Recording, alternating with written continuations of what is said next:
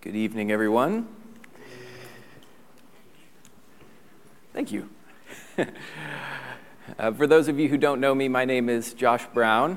I'm the Director of Young Family Ministries here at Riverbend. It's been a while since I've been able to preach, so I'm thankful for the opportunity. Just wanted to, I know there's so many new people here. This coming Sunday, we get to celebrate new members that are being introduced to the church, and there's been so many new people. It's really funny because I get to tell people about my family, my wife and my two sons, but nobody's ever seen them. Not nobody, but it's been a while since they've been here, so I think some people honestly look at me and think I'm pretending that I have a wife and children.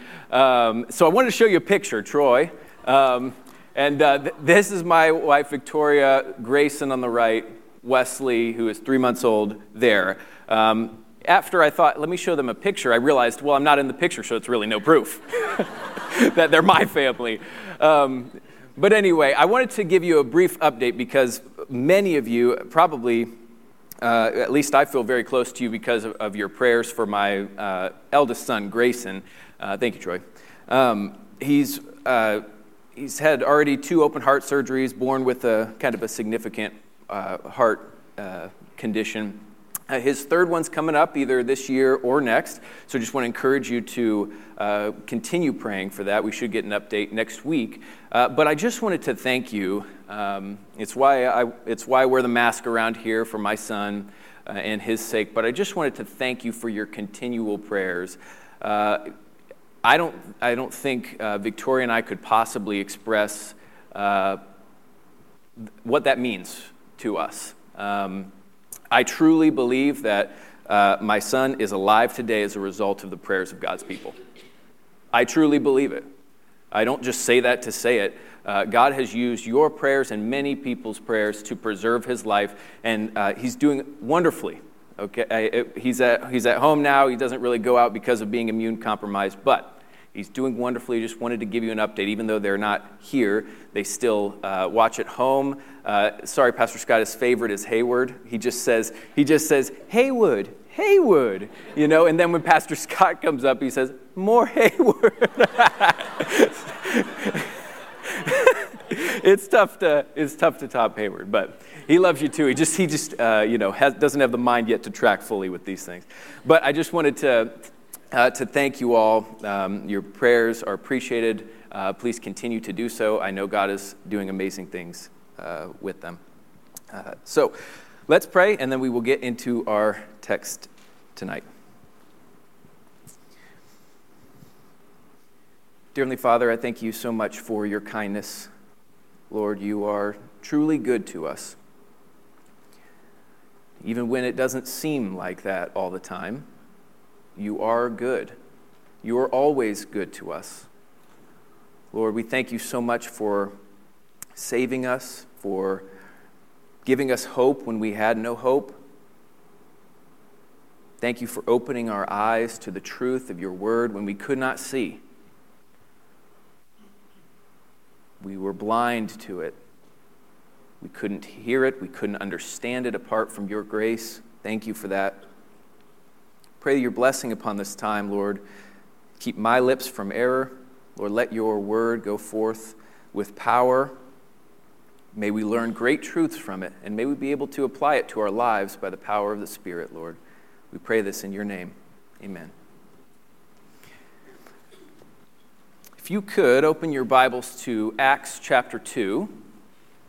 We are going to be looking at 3 different passages in Acts.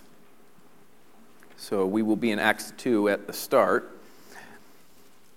And I didn't want to advertise the title of this so that you would all show up and not run away. The title of the lesson tonight is just I like to title things with a question sometimes because it just provokes thought as you enter into this, as we enter into this text and the other ones. And it's this question: how do you respond when you're confronted with sin?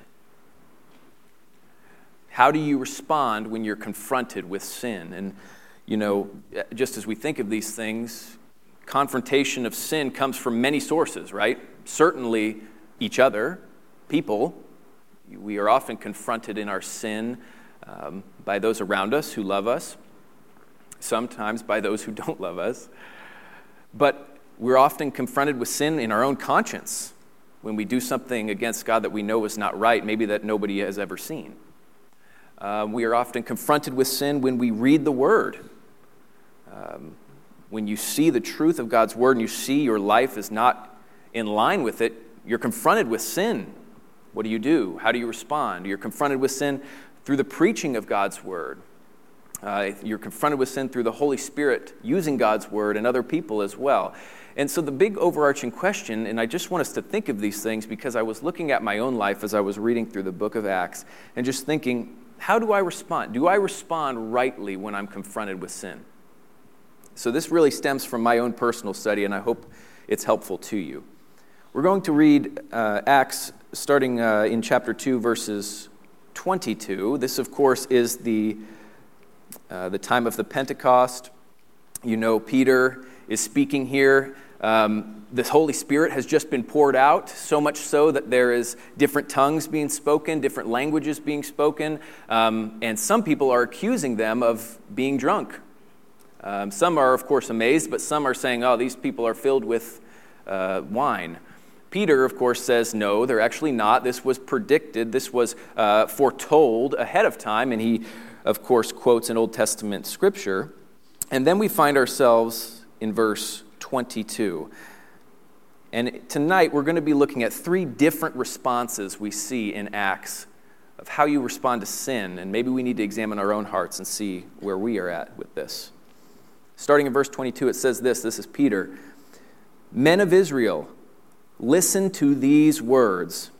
Jesus the Nazarene, a man attested to you by God with miracles and wonders and signs, which God performed through him in your midst, just as you yourselves know. This man, delivered over by the predetermined plan and foreknowledge of God, you nailed to a cross by the hands of godless men and put him to death. But God raised him up again, putting an end to the agony of death, since it was impossible for him to be held in its power. Skipping down briefly to verse 30. Verse 32. This Jesus God raised up again, to which we are all witnesses. Therefore, having been exalted to the right hand of God, and having received from the Father the promise of the Holy Spirit, he has poured forth this which you both see and hear. For it was not David who ascended into heaven, but he himself says, the Lord said to my Lord, sit at my right hand until I make your enemies a footstool for your feet. Therefore, let all the house of Israel know for certain that God has made him both Lord and Christ, this Jesus whom you crucified. Now when they heard this, they were pierced to the heart and said to Peter and the rest of the apostles, brethren, what shall we do? Peter said to them, repent, and each of you be baptized in the name of Jesus Christ for the forgiveness of your sins, and you will receive the gift of the Holy Spirit. For the promise is for you and your children, and for all who are far off, as many as the Lord our God will call to himself. And with many other words he solemnly testified and kept on exhorting them, saying, be saved from this perverse generation. So then, those who had received his word were baptized, and that day there were added about 3,000 souls. We'll stop there. I want us to notice here the weight of this confrontation with sin. Verse 23, you see, Peter doesn't mince words. He is making an accusation. He is confronting these Jews with sin. He's saying, you nailed Jesus to the cross. You did that. In verse 36, he wants to make his statement even more clear. He says, therefore, let all the house of Israel know for certain that God has made him both Lord and Christ, this Jesus whom you crucified. I tried to imagine the weight of what that confrontation must have felt like. Certainly, we might not be able to experience that to its full extent, but I got to thinking, what if you were called into jury duty? Everybody's favorite thing. You were called into jury duty. It was a investigation or a case of murder. And you, along with the rest of the jurors, accused or sentenced or condemned a man and said, guilty. Right? The jurors it seemed like the evidence was there. You say, you all agree, guilty. The judge hands out the death penalty. The man dies. And then years later, they find the actual killer. Right? They find the actual killer, so you in your own mind are thinking, whoa, I had a part in killing an innocent man. But then, what if I told you that the man that you had a part in killing was sent by God? Whoa, you're starting to shrink back even more, right? If we had a part in killing somebody that was sent by God, that would scare me. Thirdly, not only is this person sent by God, it's God's own son. Do you see the Israelites shrinking back, kind of as this is being read? So let's look at their response. How did they respond to being confronted with this sin? We see it clearly here. It says, now when they heard this is verse 37, when they heard this, they were pierced to the heart and said to Peter and the rest of the apostles, brethren, what shall we do? I think it's important to read that tone in there because I think that's the tone that they had. Almost exhausted, hopeless. What shall we do? We can't reverse what we've done. If we're guilty before God, what is there to be done? How can we make this right? And Peter, of course, answers them. And you can imagine the relief they must have felt. Because I think in asking what shall be done, they assumed there was not going to be any answer. But Peter says, repent and each of you be baptized in the name of Jesus Christ, by the way, who you killed, for the forgiveness of your sins, and you will receive the gift of the Holy Spirit. So I want to point out some things about this response to sin here that I think is right and good. This is the response that we ought to have when confronted with sin. Notice, they responded to this in humility. They were pierced to the heart, which we'll compare to another statement in the next chapters, but they were pierced, and this seems to be a pain that results in sorrow. They saw their guilt. They saw they had no excuse. They saw that there was no getting around the fact that they did what they did. They responded in humility. They saw their guilt. They did not avoid it. They not only accepted it, they viewed themselves as guilty, but they didn't just stop there. They sought how they could make it right. This is, I believe, a mark of a right response to sin. How will I make this right? Not some sort of, how will I make this up to you type of thing. That's not what I mean. But how can I make this right? How can I be reconciled to you? Is there any way to do it? This is a godly reaction to being confronted with sin. We can see even now the Lord working in them. And when they saw how to make it right, they acted, right? It says this, so then those who had received his word were baptized. They repented, they believed, they saw that there was hope. They saw that despite their guilt, there was hope offered for them. They sought how to be made right, and they acted upon it. Notice what is not in this text. Notice what is not present in their response.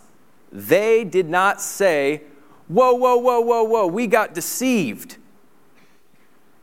Whoa, why are you pointing the finger at us? We didn't know what we were doing. The Lord Jesus Christ even says while he's on the cross, forgive them for they know not what they do. They didn't fully understand maybe what they were doing, but they didn't use that as an excuse. They knew they were guilty. They knew they needed to be made right. They didn't argue with Peter. They didn't try to justify their actions. They said, "What are we to do?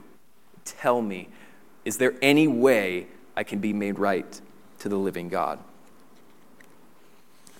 So I got to thinking about how this applies to us. You know, we're about to look at a couple of responses to being confronted with sin that are inappropriate responses, that are not godly responses to being confronted with sin. But before we do that, I wanted to ask you some questions as we look at this and examine our own hearts. That's the goal. I want us to examine our own hearts in our own lives and answer these questions. Do you humbly acknowledge guilt, whether it be before God or others?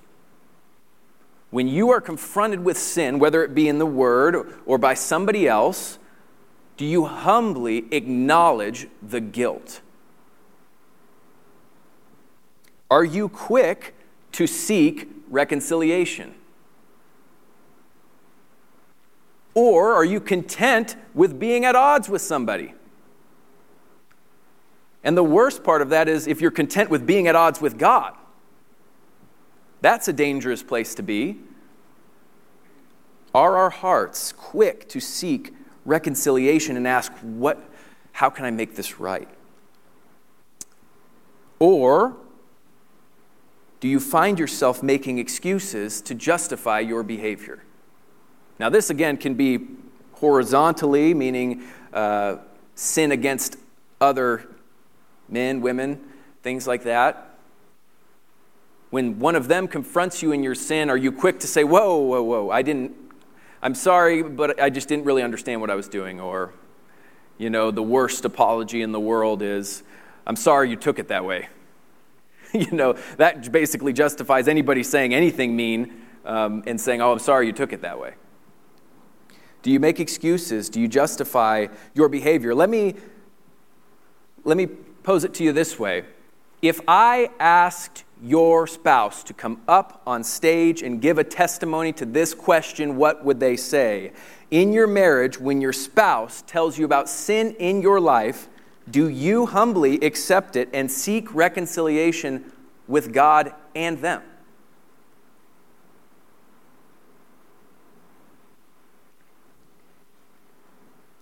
I wouldn't want my own wife to be up here because I know that I've failed in this way. There are times where I've been quick to defend myself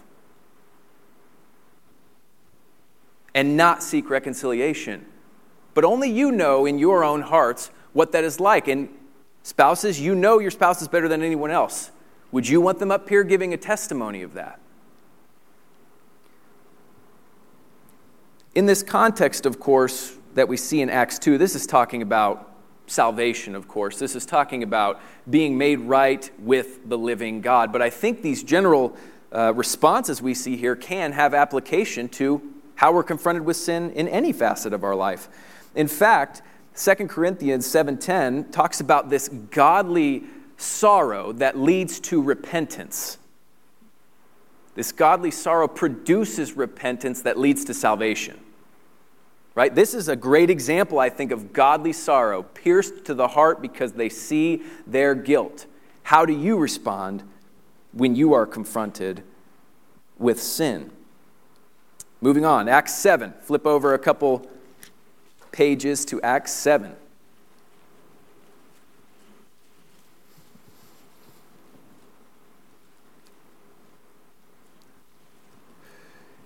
Verse 51 will be where we read in just a moment. We're introduced to this character Stephen in chapter 6. He is a man that is said to be full of faith and of the Holy Spirit. As Hayward mentioned earlier, he wants his son to know him as that. That's a great resume for your children to know you as, right? Full of faith, full of the Holy Spirit. I think that's a great way. Stephen was this man. He spoke with such great wisdom. He defended the faith so well that it angered them. And eventually he was dragged before the Sanhedrin, where he gave his first and last sermon. And it's an amazing sermon. It's a tracing of Israel's history and God's faithfulness to them despite their unfaithfulness to him. And then it culminates in verse 51. And it gets real personal. For a while, he's just recounting the history of Israel, but then he turns it to the Sanhedrin, which is the council of the Jews, the religious leaders. And he turns to them and says this, verse 51. You men who are stiff-necked and uncircumcised in heart and ears are always resisting the Holy Spirit. You are doing just as your fathers did. Which one of the prophets did your fathers not persecute? They killed those who had previously announced the coming of the righteous one, whose betrayers and murderers you have now become. You who have received the laws ordained by angels and yet did not keep it. Whoa. These are some severe accusations here and allegations against them. Let's just stop again and feel the weight of this. Okay? Stephen is calling the religious leaders stiff-necked. Right? You saw my little son Wesley. You do tummy time with babies, right? You strengthen their muscles and things like that. Well, for a while, he loved to be on this side, and then when you literally tried to turn his neck, it would not move. I could have used all my power and it would not move, and I was amazed. But it got me thinking of this. That's what he means by this. No matter what truth encounters you, religious leaders, you are unmoved. You're stuck in your ways. You're stuck in your own sin. He's saying that to them. He's saying this one really hurts for them. You are uncircumcised, which in their mind, that word means pagan. Uncircumcised in your heart. He's saying you might be circumcised physically, so you might be looking like you're part of God's people, but in your heart, you're a pagan. Severe allegations here. Always resisting the Holy Spirit. He's saying you're against God's work. You think you're for God's work, you're against it. You're just like your forefathers, except worse. Because they killed the ones that told of Jesus coming. You killed Jesus when he came. And by the way, you who pride yourself in keeping the law, you don't keep it. Do you see how you can almost, I can smell the smoke from here, right? Of the fumes that are coming from them as they're hearing this. And let's see their response, if it differs at all from the response of the Jews in chapter 2. Let's read this. Verse 54, it says, Now when they heard this, they were cut to the quick, and they began gnashing their teeth at him. Pause there for a second, just so we can understand the terms here. I think, cut to the quick, some people already have an idea of what that means. The term literally means to saw in two, but saw in half, but it has something even deeper in mind. It has to do with cutting through what is dead to get to the living part that is sensitive and hurts. The best example of this is imagine something sharp being poked right under your fingernail. And you might say, yes. This is the idea. It's you remove the hardened part, the fingernail, and get to the sensory spot where it hurts and sends shooting pain through your body. This is the term that's used here. They were filled with shooting pain. It was like a dagger in the heart. This is what it felt like to them. So much so, though, this is different than being pierced to the heart. It's a different word. And instead of resulting in some sort of godly sorrow, it results in anger. Gnashing of teeth. Does anybody know where else gnashing of teeth is often referred to in the Bible? In hell. Weeping and gnashing of teeth. Some people view hell like it might be these people in hell that are very sorry for what they've done and just wish they could be in heaven. It's not the way it's described. Gnashing of teeth has to do with anger, disrespect, hatred. They hate what God is doing to them. They hate God. But this is what he's saying here. Imagine the scene here. They've just been pierced with a spiritual dagger, and they are filled with rage. This is not sorrow. This is rage. And normally, where there's rage, there is action. Not good action, normally. But as if that wasn't enough, Stephen goes on in verse 55, and it says this, "But being full of the Holy Spirit, he gazed intently into heaven and saw the glory of God and Jesus standing at the right hand of God." I don't want to miss the weight of this, because how they're about to respond, we'll see this in a second, I guess. I'll finish reading verse 56. He says, "And behold, I see the heavens opened up and the Son of Man standing at the right hand of God." This is going to make them lose it. Because what he is saying is, just in case you don't believe me, I can see it right now that the one you killed is with God, meaning he's on God's side, you're not on God's side. You see that?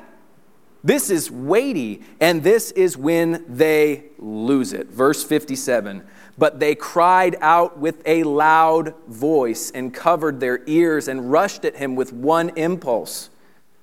When they had driven him out of the city, they began stoning him, and the witnesses laid aside their robes at the feet of a young man named Saul. They went on stoning Stephen as he called on the Lord and said, 'Lord Jesus, receive my spirit.'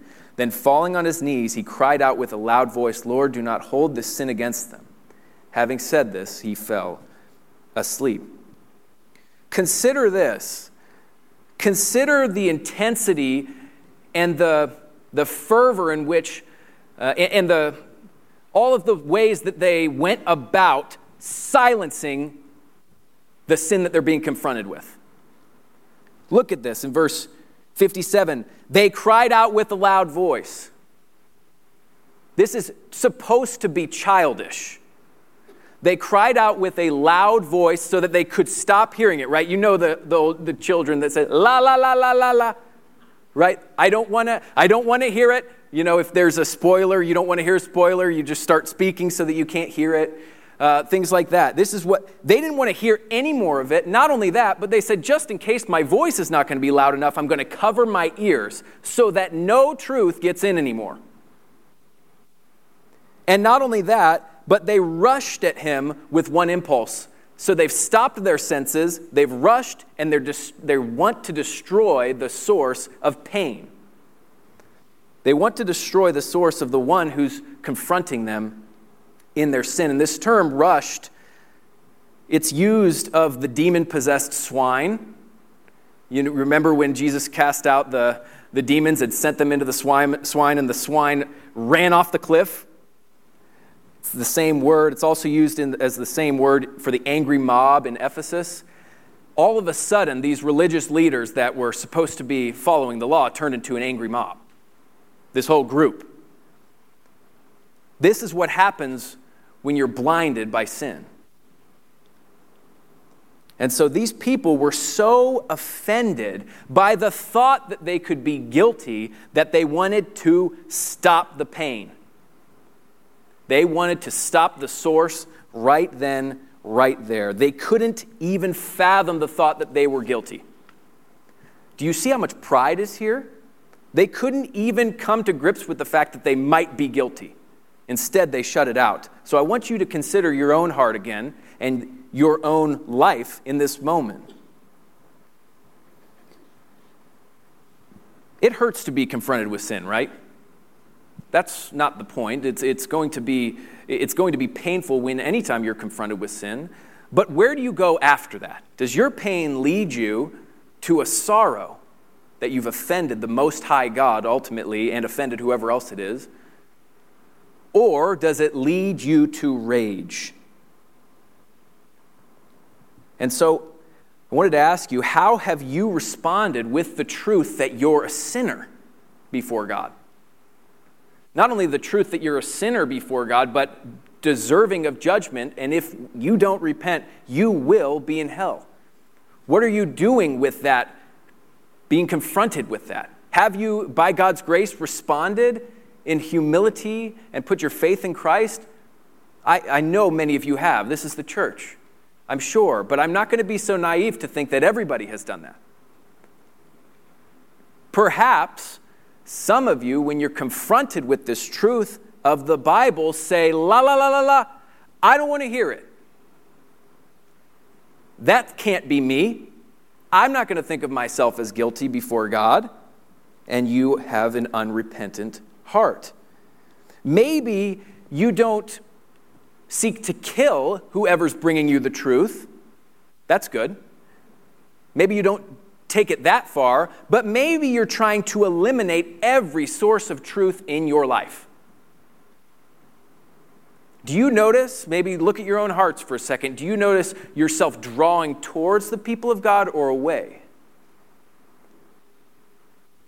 When the term discipleship is thrown out, where we want to make disciples, where we want to disciple you and you make disciples, and you think of this one-on-one discipleship, are you incredibly frightened by that for fear that sin might be exposed? Or are you drawing near, seeking to grow? Because oftentimes, even if you don't try to kill the source, you remove yourself far from it. You remove yourself from the preaching, or don't listen, or purposefully distract yourself. You remove yourself from God's people. You remove yourself from accountability. Consider those things. From a horizontal perspective with each other, how about when somebody confronts you in your sin, or when your conscience pricks and it says you were wrong? How do you respond to that? Too often, and I've seen this in my own life, so this is not me just talking at you as if I haven't experienced this. I've noticed the depth of my own depravity in responding to sin this way. Do you, when you are confronted in your sin, respond in anger and attack the person that is bringing you the truth? Whether it be a pastor or a friend or your spouse or an additional family member, do you find yourself saying something like this? How dare you talk to me about my sin when you do this? Or you don't have a right to talk to me about this. Look at your life. Or you look at the weakness that you have. Or you maybe say, okay, Mr. Perfect, apparently you don't make any mistakes ever in your life. You belittle it. You downplay this. Do you assume that you are in the right all the time? Because certainly if we're considering our track record, we have no reason to assume we're in the right. In fact, we have the opposite. We should probably assume we're in the wrong and then try to see if we're actually in the right. We're sinners. Do you just assume, do you go into it saying, I can't possibly be guilty of this? Do you refuse to listen and acknowledge that sin has been done? Maybe you justify things in your own mind and say, well, I'm sorry, I responded that way, I'm just tired. The whole, I'm sorry, but it's just this, is that true repentance? I'm sorry, God, for offending you. It's just my sin nature. I didn't really have a choice. You think that's going to fly? No. I'm sorry, I was tired. I'm sorry, I just misunderstood what you said. That doesn't excuse sin. I look at my own life and I see that there are times where we respond poorly. But how should we respond?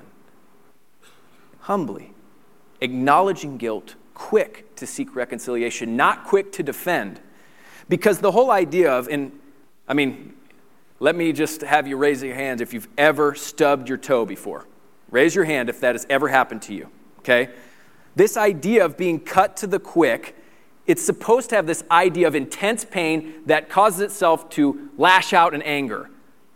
Oh, stubbing my toe is the worst. I have been angry at my couch more. The couch leg, I have a deep, abiding hatred for it because of stubbing my toe on this, right? And normally when that happens, you know what I mean. Don't act like you're holier than me, okay? You know what I mean. When something hurts, you immediately get defensive, right? There's a pine cone that fell out of my tree in the backyard a while ago. I'm like, what was that? You're just on the alert. You're on the defensive. You feel attacked. Well, should that be our response with sin? I don't think so. We shouldn't be quick to justify our actions. Because, our hearts will find justifications for anything, won't they?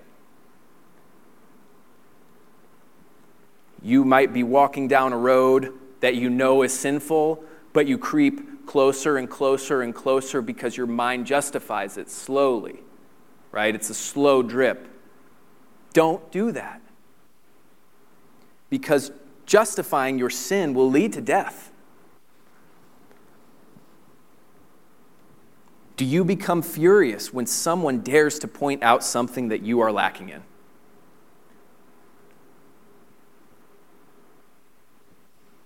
Again, maybe you don't physically attack them, but maybe you go away from that conversation and you hold bitterness in your heart towards them. Your relationship is all of a sudden severed because how dare they confront me in my sin? You know how many times the scriptures speak about it being a loving thing to stop your brother who's in sin? It is good. We should desire that, although it is painful. Right? Has this ever happened to you and your family, maybe before, where you've spoken to a family member about Christ? And after you share the gospel with them, all of a sudden they're completely distanced from you. And they don't really want to talk to you anymore because you're the gospel guy or you're the gospel girl that's going to bring the truth to them. And they don't want their sin exposed, so they'd rather just not have a relationship with you. Maybe you've experienced that in your own family life. But if you respond like these religious leaders, you don't respond rightly. You assume yourself to be righteous, not guilty. You lash out in anger in your own pride. Third passage, Acts 5. So flip back. We've kind of gone back, then forward, then back again. Acts 5.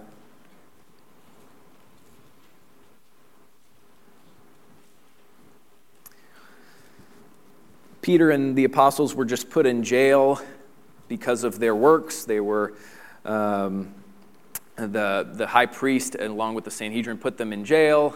They just wanted them to stop what they were doing, stop preaching the name of Christ, etc., etc. They're led out by an angel, and they start teaching again. Then finally, they're brought before the Sanhedrin once again, and this is where we pick up in verse 27. It says this, when they had brought them, They stood them before the council. The high priest questioned them, saying, we gave you strict orders not to continue teaching in this name, and yet you have filled Jerusalem with your teaching and intend to bring this man's blood upon us.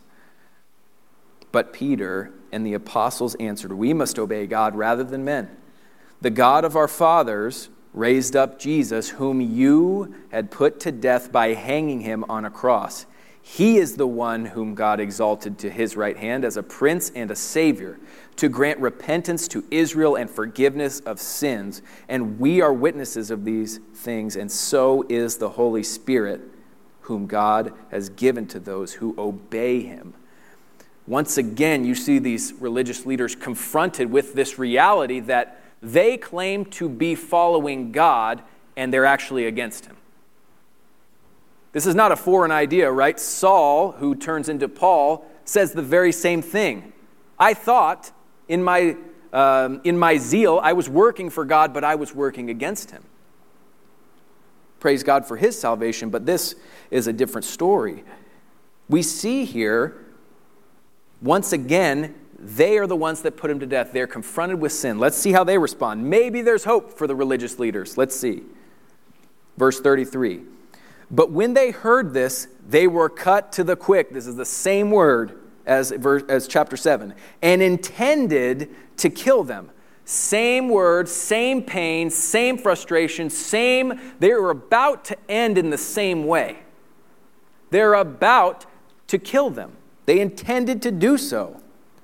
But notice in verse 34, but a Pharisee named Gamaliel, a teacher of the law, respected by all the people, stood up in the council and gave orders to put the men outside for a short time. And he said to them, Men of Israel, take care what you propose to do with these men. For some time ago, Theudas rose up, claiming to be somebody, and a group of about 400 men joined up with him. But he was killed, and all who followed him were dispersed and came to nothing. After this man, Judas of Galilee rose up in the days of the census and drew away some people after him. He too perished, and all those who followed him were scattered. Essentially, Gamaliel's saying, hey, there's been people who rose up before and gained a following. When they die, it's all over. Verse 38. So in the present case, I say to you, stay away from these men and let them alone. For if this plan or action is of men, it will be overthrown. But if it is of God, you will not be able to overthrow them, or else you may even be found fighting against God. Verse 40, they took his advice, apparently not too much, because that's about what we were about to read. And after calling the apostles in, they flogged them and ordered them not to speak in the name of Jesus, and then released them. So this is a subtle difference, and I just thought maybe it would be applicable to those who are in the church. And when I say in the church, I don't necessarily mean those of faith, because we don't know exactly, only you know your own hearts, but those who are in this church community, who regularly attend church. This is a little bit different. You see, when they're confronted with sin, it's still painful, it still elicits the same response, and yet good counsel restrains them. Gamaliel's counsel restrains them from acting on their unrepentant heart. And the temptation is to say, oh, well, that's good. That's a better scenario than what happened to Stephen. But I fear that sometimes restraint often masks unrepentant hearts. Meaning, what I mean by this is just as we examine this, in this scenario, the counsel of Gamaliel restrained them from acting on their desires of their unrepentant heart. Could it be the same case for you in this room? Again, I don't know who it is, but it could be. Perhaps you've heard good counsel from the Word that keeps you from fully acting on your unrepentant heart, and so you think you're okay. But you aren't really sorrowful for your sin. You know that you have an unrepentant heart. Could this be the case? Certainly it could. Perhaps you've been restrained by something external. Maybe it's your family. Would you go to church if your family didn't come? Or friends? Or just what the church thinks about you? Sometimes external restraints mask your unrepentantness. And so I want to ask you, when you're confronted with sin, of course, primarily to God, do you turn in repentance, or do you get on the defensive and do everything you can to prove your innocence? Now, often this doesn't happen as a physical conversation, right, or an actual conversation with God. I don't mean that you're standing before God trying to prove your innocence. But we do this in a variety of ways, whether that be slowly searing the conscience by justifying your own sin. Only you know. Are you right with the Lord, and do you see the great offense of sin? I think we should ask that. And if by God's grace you are right with the Lord, praise Him, because you have heeded the counsel of Peter in chapter 2, which says, repent and be baptized for the forgiveness of your sins. Praise the Lord for that. If you have repented and you see, by God's grace, the right reaction to being confronted with sin growing in you, praise the Lord. But perhaps you might seem like you've repented, but in your own heart you know you're not really sorrowful. You're just restrained by external sources.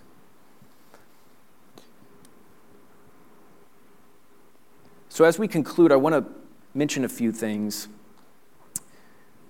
And again, this is an exhortation to myself because that's where this originated from. As Pastor Scott often says, the best times in the Word are when it really speaks to you, and then you just get to share how you've been pummeled, right?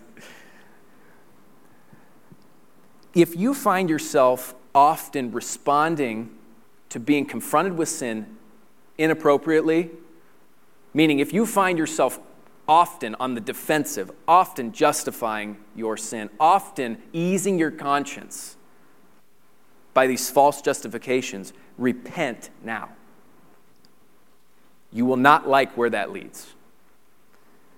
Perhaps you are seeing an unhealthy pattern develop in your life where you see over and over again, I see myself growing more and more defensive.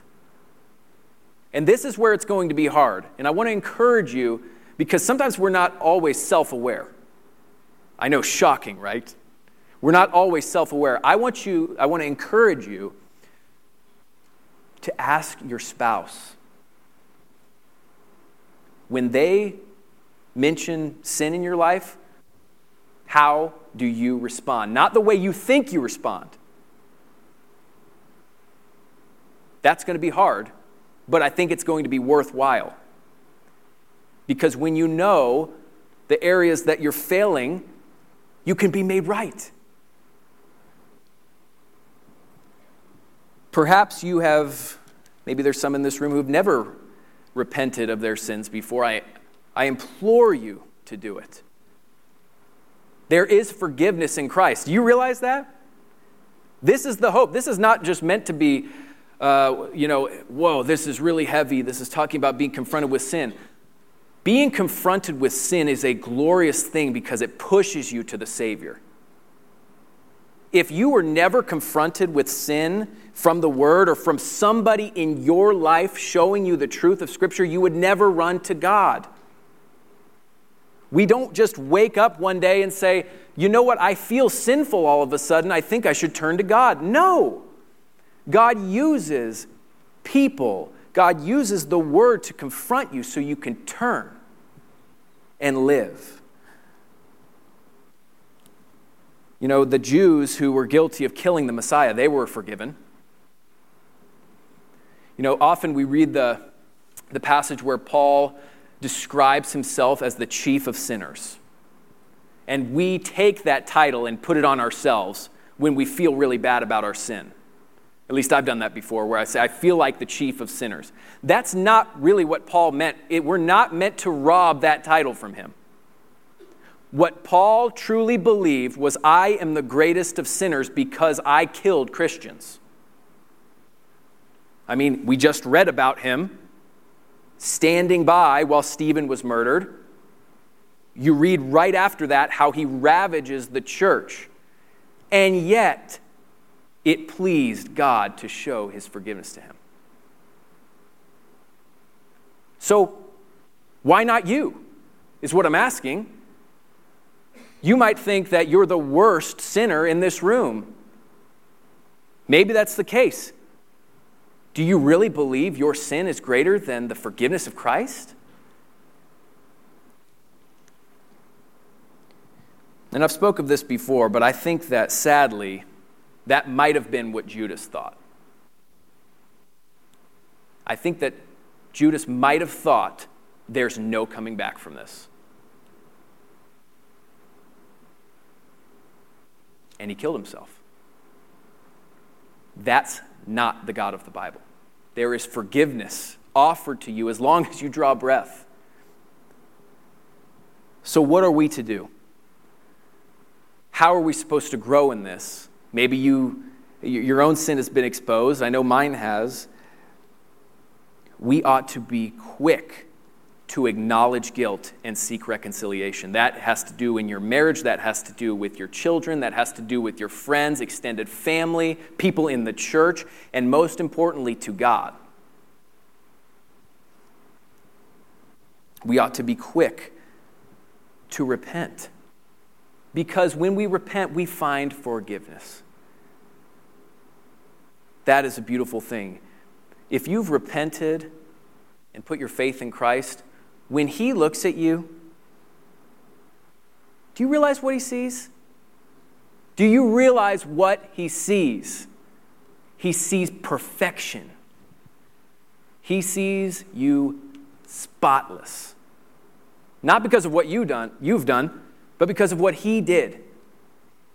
That offer is for you if you don't know him. And if you know him, praise the Lord, then we should be quick to ask for forgiveness because we know the depth of our sin. Right? I want to read this as we close. This will be the final 2 verses. I want us to turn back to Acts 2.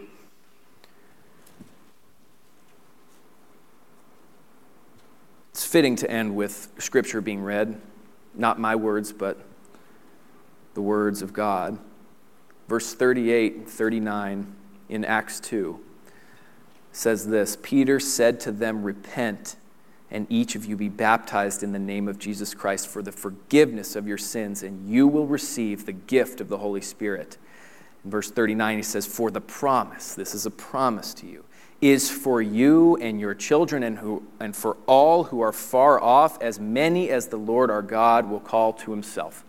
In this context, he's talking about Jew and Gentile. He's saying, guess what? This salvation is not just for the Jew, it's for the Gentile as well. And it's for as many as who call on Christ. That is the promise for you even now. And again, if you have already received Christ, praise the Lord. Let us be quick. Let us keep short accounts and be quick to repent and be made right with man and most importantly, God. Let's pray. Dear Heavenly Father, thank you so much for your kindness in exposing our sin. Because even though it's painful and it hurts, you do so to bring us to repentance. Lord, if we were not confronted in our sin, we would have never run to you. Help us to see it as a kindness when those around us who love us expose sin in our lives. And Lord, when we are called to expose sin in another's life, let us do it with humility and love.